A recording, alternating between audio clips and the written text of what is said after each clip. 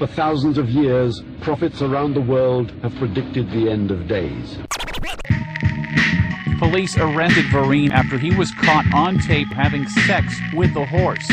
Mr. Land went outside and saw a naked man on the roof. If you look at creationism, you realize it's the only possible answer. Rasul Spike was caught with 100 bags of heroin hidden in his anus. The end of the world is coming. He was arrested after a parent saw him masturbating inside the Chuck E. Cheese restaurant on Macon Road. Mac and cheese, is that a black thing? We are at the end of human history. Fight!